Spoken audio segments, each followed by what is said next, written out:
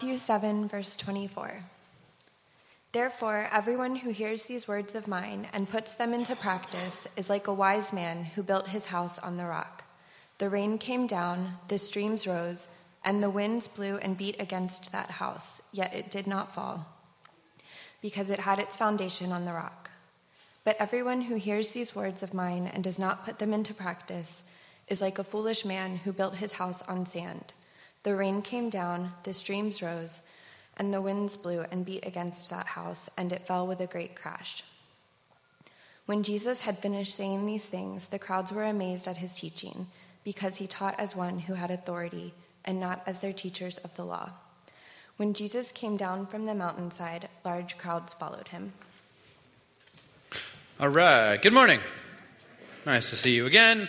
Hey, thanks for coming to the first service. Some of you got the message online. They're like, there's no more parking. There's no more seats in the second service. Glad you're here. This is our passage today. Hey, can you turn up number 1 for me? Here we go. Let there be light. There we go. So here's what happened. I wrote a sermon for this passage, and then Friday, I erased it and wrote another one. And then last night, I was reading over it and I erased it and wrote another one. There's a lot going on here, more than meets the eye. And it's hard to know the best way to communicate this, because there's a lot of stuff that some of you who have been to seminary, some of you who've been to any kind of intense Bible school, that's where they study things in depth and they look at the scope of a book. There's a lot of stuff they tell those people that pastors don't tell their people. Just know that there's a lot, because they don't think you'll understand. I think they're wrong. I think you're smart. I respect your mind, and I think everyone should have information about sort of the ins and outs of ancient writings. And so I'm actually going to. Oh, whoa, back up. Not yet. It's the reveal. So here's what we're going to do.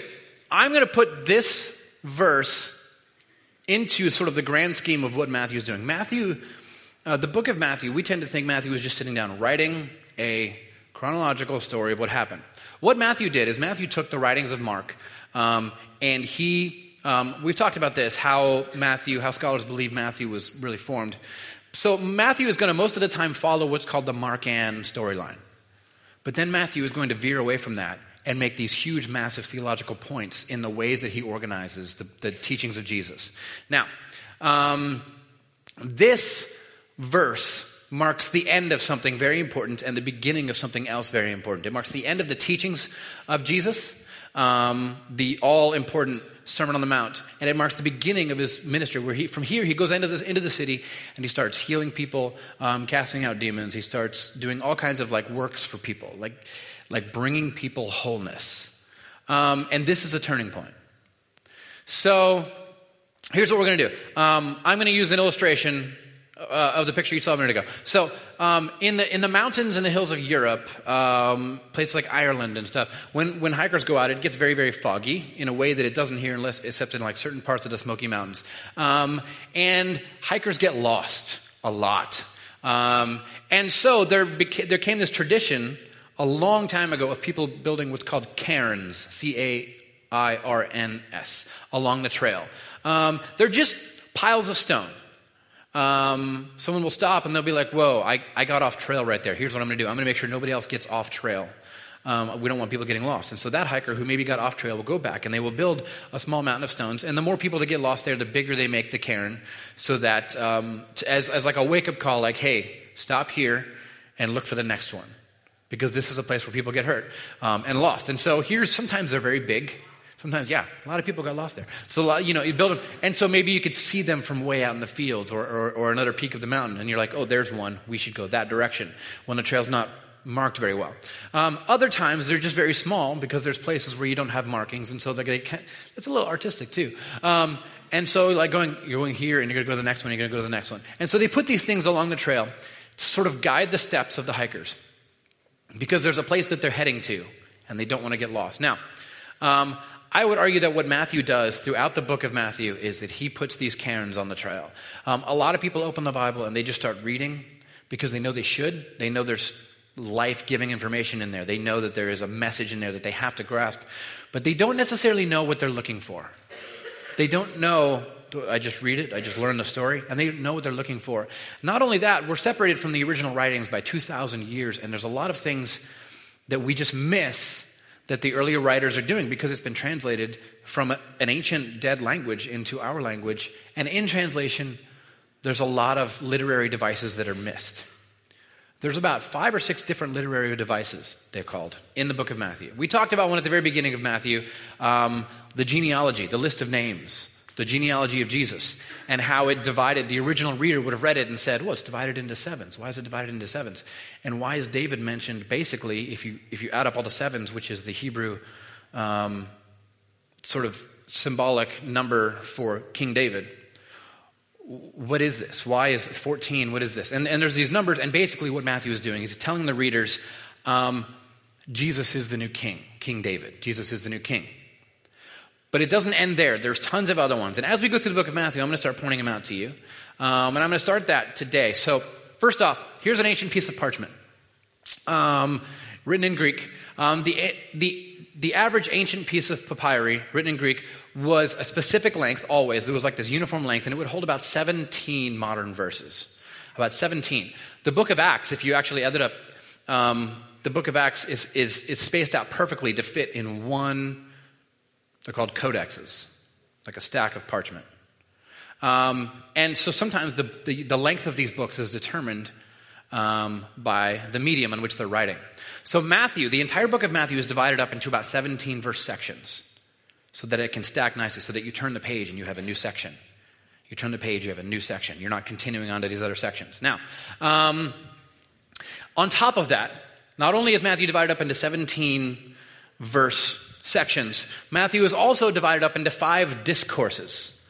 They call them discourses because there's like a specific thing that he's teaching in them.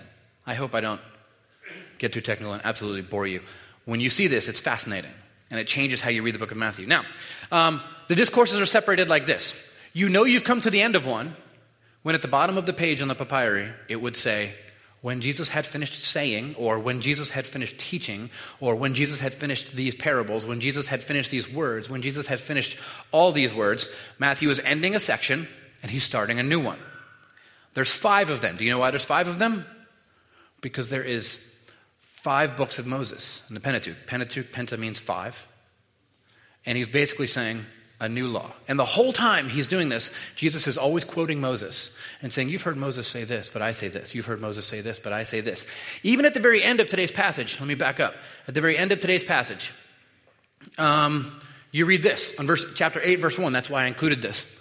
When Jesus came down from the mountainside, large crowds follow him. So at the beginning of Matthew, of the Sermon on the Mount, you have Jesus going up on the mountain, like Moses. He receives the new law, teaches the new law, and then he travels down the mountain, like Moses, with all the people following him. This is all important. Matthew is setting up the reader, the Hebrew Jewish reader, to understand who Jesus was and the role that he played in their new lives. So, let me go back here. So we have 5 discourses. And this is, so chapter 5 to 7, chapter 10, chapter 13, chapter 18, and chapter 23 to 25. Now, I'm going to separate these up like this because there's something you need to see. So, they kind of stack like this. The very first discourse is called the Sermon on the Mount. It starts off, blessed are the poor, blessed are the weak, blessed are the, all those rejected, all those suffering. Blessed are they. They're not cursed. They're blessed. We know that the powerful and the rich are blessed. We've always said this. Jesus comes in and says, no, blessed are them as well. They're just as blessed as everyone else. Grace abounds.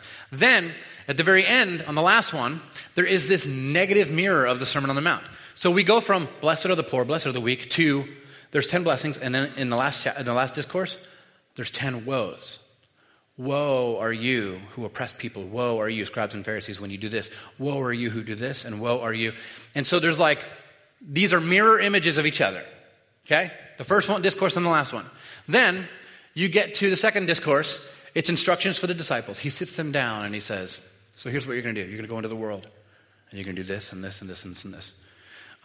The fourth discourse is instructions for the church. The original reader is going to see this, And they're going to see these things repeating. The very center one, at the very center, the middle discourse, is stories about the kingdom of God. You know what? It tells these parables like, let's say you dug up a treasure in a field, and it was the most amazing thing, but it wasn't yours because it belonged in the field. And you wanted it so badly that you buried it again, and you sold everything and gave everything away that you had so that you could purchase that land to get that thing in that field. That's the kingdom of God. And he tells these stories over and over and over again. So the original reader, reading this in the Greek, is going to see this Sermon on the Mount, instructions, kingdom, instructions, negative Sermon on the Mount. And they're going to say, oh, this is what's called a chiasm. Here, the reason it's called a chiasm, I want to see if this works. I've never actually done this here. Okay, so a chiasm is a chi, the Greek word, the Greek letter X. So kind of like this, right? So it's a picture of Christ. That's what they're doing. They're letting you know, like, this is what's happening. Now, we're not done. It's more fascinating, okay?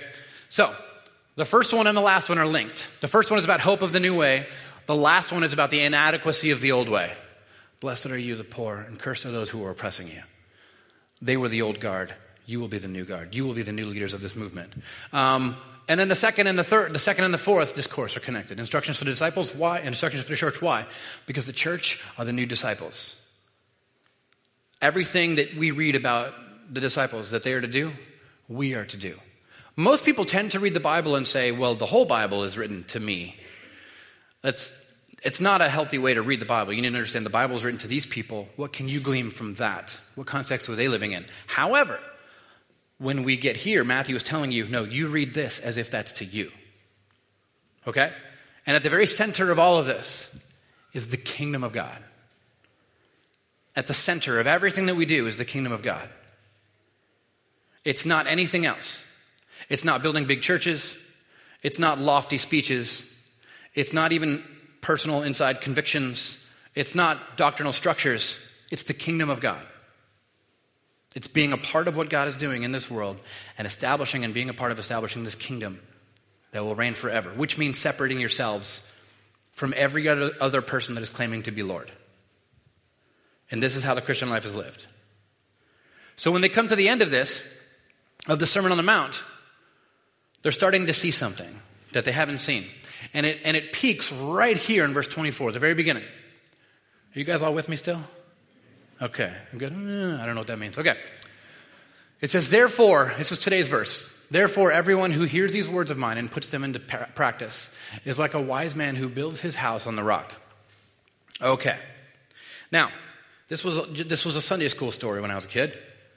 It was all just basically build on solid things. And we're going to talk about like what that meant. What it means today. We kind of encourage people to read the Bible and interpret it however they want. And this had actually specific meaning in its day, and it was shocking.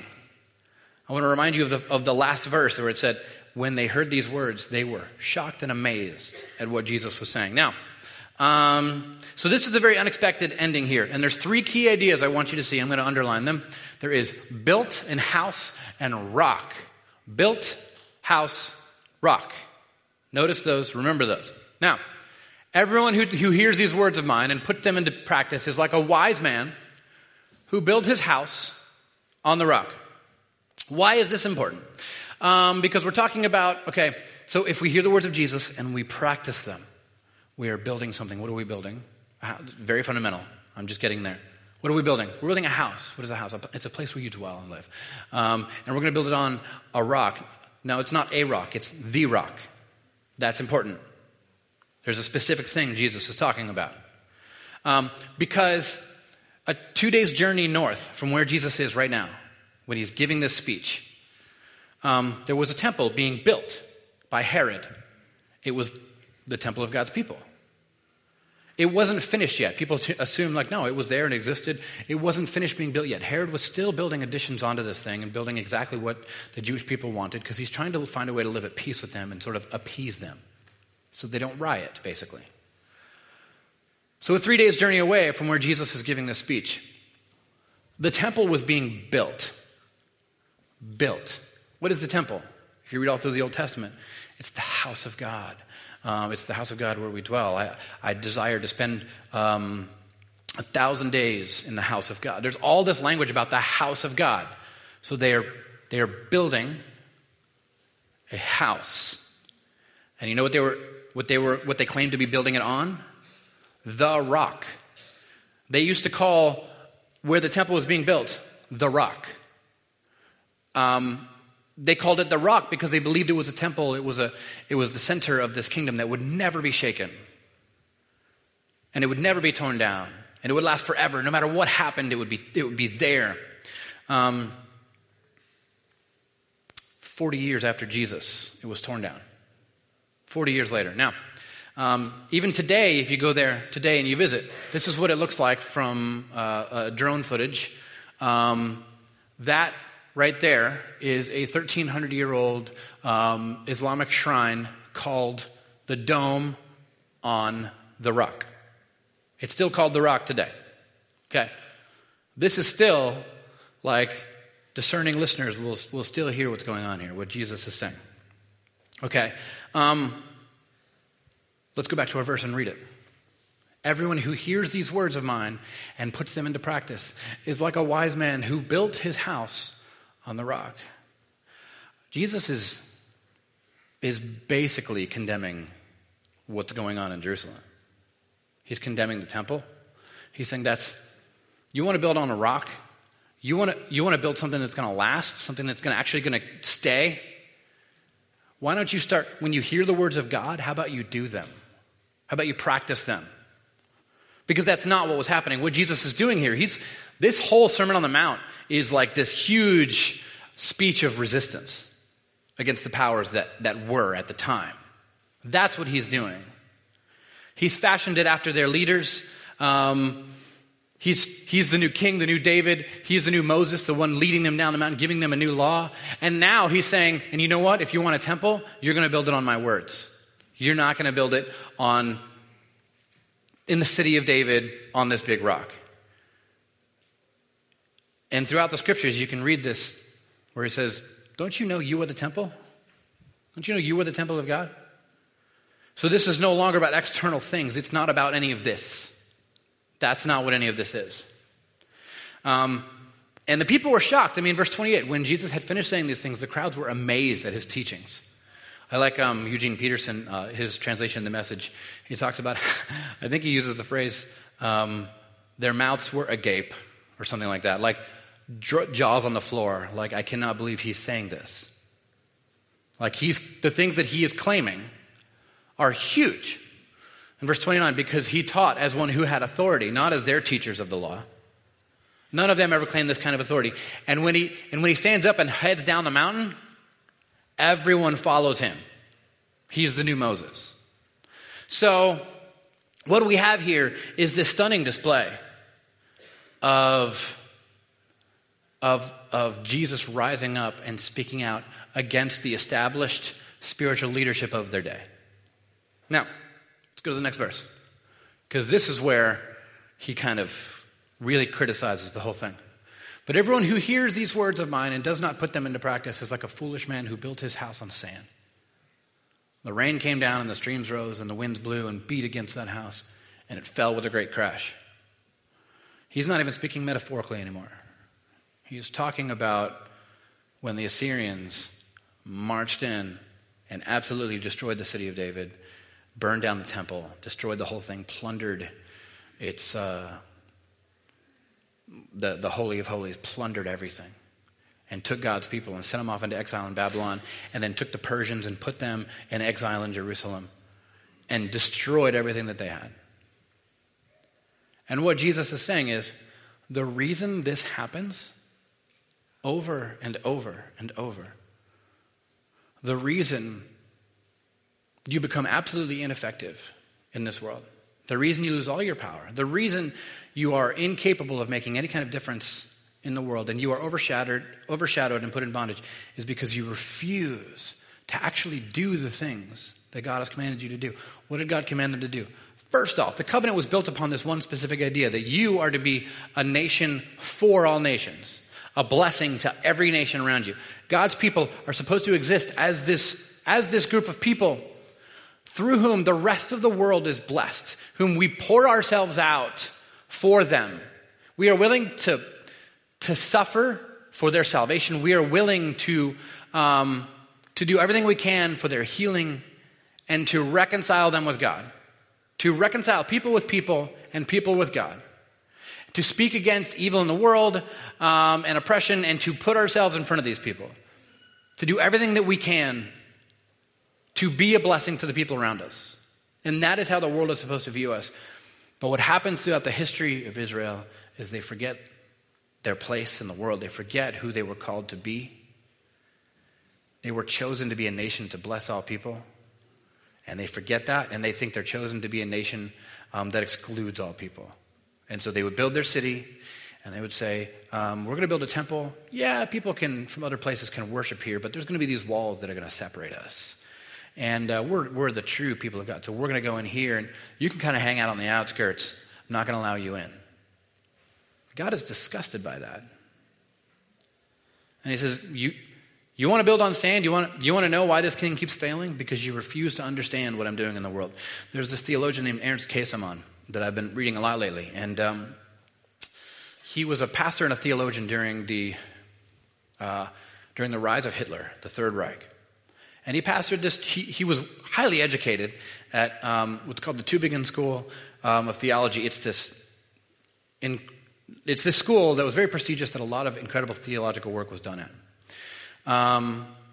And he studied there, and he had these aspirations of climbing the ladder and coming back to these schools. He wanted to teach it there. He wanted to teach at Oxford in the theology department. He wanted to teach it at the Göttingen School. All these huge theological schools. And then the Third Reich kind of rose up. At some point, he decides, during his studies, he starts seeing some things that he disagrees with the system that he was in, being raised in, the things that he was being taught about God. And he started seeing that, we're not doing this right. We're getting off track. And he starts writing against his own professors. And eventually he kind of gets banished from these schools, and he goes and starts this church in a small miner town where they mined coal or something, poor people. And he's pastoring this church there, just with these people. He's this wealth of knowledge, and he's filling these people up, and they're growing, and the church is growing. And he gains a lot of respect through doing this work in the church with these poor people. And then the Third Reich, Hitler, comes to power. And right from the very beginning, he knew something was wrong. And he saw it. And he knew where this was going. And he started speaking out against it. And people started pushing back. And he's speaking out, and they're pushing back. And he's speaking out, and they're pushing back. November 13th, 1934, he calls a special service in his church, gathers everyone together, and he specifically makes a section for all of those who were followers and supporters of the Third Reich, of Hitler's regime. And he has them sit in a certain section, and he pulls out the Constitution and bylaws, and he excommunicates them all from the church. He kicks them all out. There were members of his church who were part of the Gestapo. And they were threatening him while he's doing this. They're like, we're going to flog you, literally flog you. We're going to flog you. We're going to arrest you. And they're threatening him. And while they're threatening him, he preaches this sermon, and he kicks them all out of the church. He says, you have no part in the kingdom of God. You have no idea what this is about. This goes on for 2 more years. He keeps kicking people out of the church, and his sermons get more and more bold. All the churches around him create some space. Well, Ernst Käsemann, what he's doing, he's unique. And even if they secretly agreed with what he was doing, they didn't have the willpower to do it themselves, because they didn't grasp that if you're going to build this solid thing, if your faith is going to be real, you can't just have this mental understanding. You actually have to have hands and feet that are doing these things. And he got it, and he was doing it. Fast forward 2 years, he stands up one Sunday morning, and he preaches this sermon from Isaiah 26:13. It goes like this, the passage. It says, O Lord our God, other lords besides you have ruled over us, but your name alone we bring to remembrance. And he preaches this whole sermon about how other lords are ruling over us. It is idolatrous. And he speaks out specifically against Hitler and the Nazis and the idolatrous nature of all those who would follow him. At the end of the sermon, he walks out of his church and they arrest him on the steps of the church and they threw him in a Nazi prison. And he sat in this jail cell. And you know what he did? He had a pen and paper and he got to work and he started writing commentaries. He wrote one on the book of Hebrews called The Wandering People of God. And he compares the people of God to the people wandering in the wilderness, unable to put their actual faith in God and do the hard thing to move forward. Jesus has just been talking about how there's two paths. There's a narrow path and there's a wide path. The narrow one is a harder one, but it is the right one. And very few people are willing to walk it. People like Casamon are willing to walk it. People like Dietrich Bonhoeffer were willing to walk it. He writes in his memoirs, I read them about 3 months ago, he writes in his memoirs that these people would come to his window, people of his congregation who supported him would come to his window every day and they would bring an accordion and they would gather around his window and they would play and they would sing him hymns. And they would pass food through the window and they would pass books, paper, pens. They would take his writings and they would edit them and get them published. And he kept up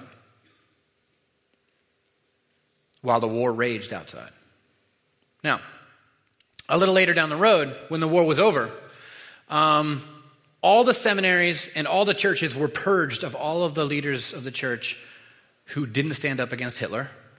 They were all purged of those people, and they were replaced with those who stood up against Hitler in the face of terrible suffering and pain. And Casamon was one of those. And he became a world-renowned theologian. He just died in like the mid-90s. There's two things you can build your life upon. There is solid rock and there is this sandy substance that is shaky. And Jesus tells us what these things are. Everyone who hears these words of mine and puts them into practice is like a wise man who builds his house on the rock. The rain came down and the streams rose and the winds blew and beat against that house, yet it did not fall because it had its foundations on the rock. There is a reason that some people are willing to stand against incredible persecution and stand up and do the right thing in the face of incredible power and danger, great danger to themselves. They're willing to stand up and say, what you are doing is not the path of Jesus, and I will not allow you to move forward without being impeded. And I will stand here and I will do the right thing and force you to run me over so that everyone can see your injustice. The people that are allowed, the people that actually have the ability to do this are the ones who didn't just study and understand. They are the ones who put hands and feet to it, who didn't just hear, but who did these things. A lot of your generation, the younger generation, is deconstructing their faith. And I think that's honestly healthy. It's a healthy thing to do. However, what you have to realize is this: God is not found in intellectual exercise. He's not. You're not going to find what you're looking for. You're never going to find your solid faith just reading books and studying things. That's not how it works. That's not how it works at all. God is found. You know where God's found? When you meet the needs of someone who can't meet their needs on their own, and you give them exactly the thing that they need to move forward or to find health or to find wholeness again, and they look in your eyes and there's this thankfulness, that's where God is found. Jesus says this: there will be people on Judgment Day who I will say, I was hungry and you didn't feed me. I was thirsty, you gave me nothing to drink. I was naked, you didn't clothe me. I was in prison, you gave me nothing. You didn't come visit me. I would argue, for those of you struggling with faith, I would argue that you've just read a bunch of stuff, and so now you've built your faith. Your whole life has been built on these intellectual sort of ideas. And now other intellectual ideas are tearing it down, of course. You know what you can't tear down? You can't intellectually deconstruct the love that you've shown to other people. You can't intellectually deconstruct those times that you were exactly what somebody needed you to be. Those times where you poured yourself out for another human being. Those times, you can't intellectually deconstruct when you had something and you could have done something for yourself, but instead you gave it and did something for someone else. You can't intellectually deconstruct that. That is a solid foundation by which you could say, no, I followed Jesus. I was gracious. I forgave. I didn't put myself first. I saw what Jesus did for me on the cross, and I mimicked that. I copied that in the lives of the people around me. And when you look in their eyes, all you see is unconditional love. That can't be intellectually deconstructed. I would argue that you probably should stop looking for God in books and ideas, and because there came a point where Jesus had finished teaching, and he walked down the mountain, and everyone followed him. At some point, you got to come down from your mountain and do something. At some point, you got to come down from your mountain and sacrifice something for the people around you. You can't sit on top of your mountain all day like a monk in a monastery, just being silent and separate. Engage. Read what Jesus did. Sit at the table with some religious zealots, some political adversaries, and some prostitutes, and sit with them and listen to what they have to say. And be what you can for them. I heard this story from Gregory Boyd yesterday on a podcast where it was like one of the most moving stories I've heard. Oh, I can do it. Okay. There was this family who was adopting children, and they only specifically adopted children who had been abused in their homes. And so they brought this little girl home, and she was like 13, and they woke up after the first morning, and they went in her room, and her feces was smeared on the wall. And they didn't get upset. They didn't yell, nothing. They had a specific method. It was centered on the cross, centered on being sort of the presence of Jesus to these people. And that means entering into their mess. So they sat there and they asked questions. And they said, well, after a few days of her doing this, they said, well, if you could do us a favor, we don't mind if you do this. If you could keep it to this part of the wall, and we'll even we'll clean it off every day for you. She's 13, and every day she does this for a while. And it got to the point where she finally one day opened up after them being kind to her for a long time, and she opened up and she said, so when I was little, my father used to come into my room and sexually molest me. And one day, she said, this was going on, and I defecated in my pants. And he was so disgusted with me that he ran out of the room. And she knew she had found a way to keep her father out of her room. So every night she would do this on the wall.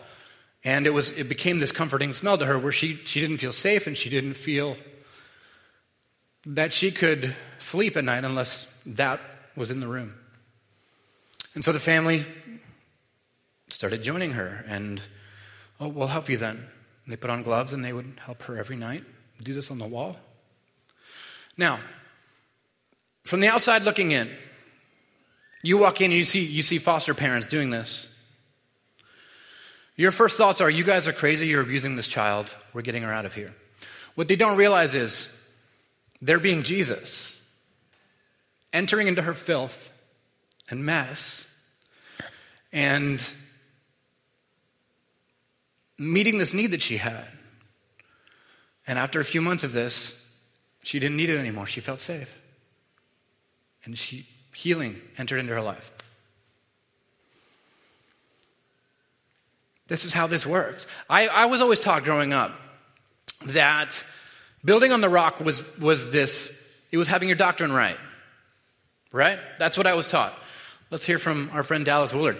The narrow gate is not, as so often assumed, doctrinal correctness. The narrow gate is obedience and the confidence in Jesus necessary to it. We can see that it is not doctrinal correctness because many people who cannot even understand the correct doctrines nevertheless place their full faith in him. Moreover, we find many people who seem to be very correct doctrinally, but have hearts full of hatred and unforgiveness. Can I get an amen for that one? Like, this is what we see. Spiritual leaders of our land who know everything, but love no one, except for those who are just like them. And Jesus is clear. When the winds blow and the storms rise, that is not going to stand. That is absolutely going to fall with a loud crash. There is no stopping the crashing that is coming.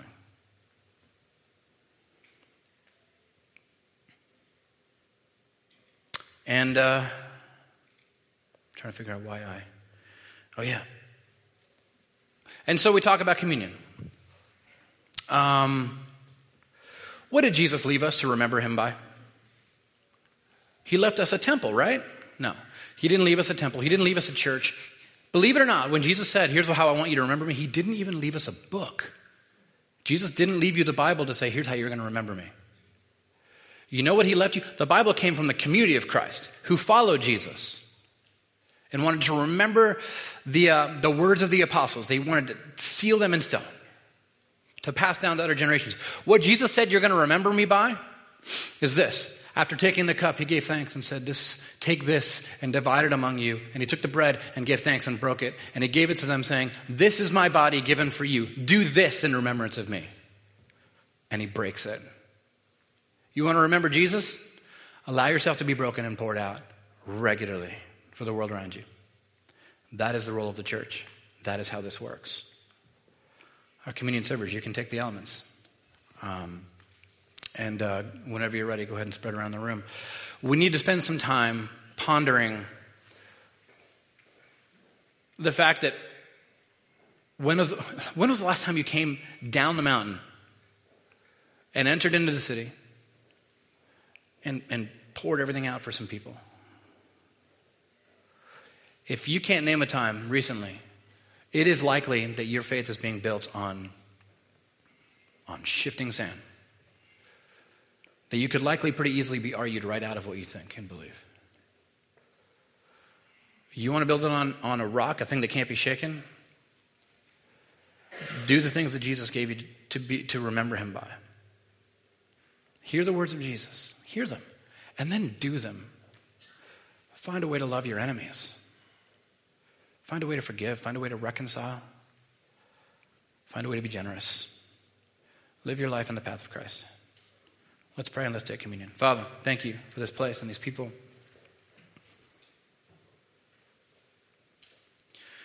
Help us to be people of strength. Help us to be people who are building our faith upon something tangible, not just this monument to ourselves, not just some church building and a number of people gathering together. No, help us to build it on something important. Move us. Change us. And continue to make us whole. Thank you, Father. In your name, amen. Take some time and take communion.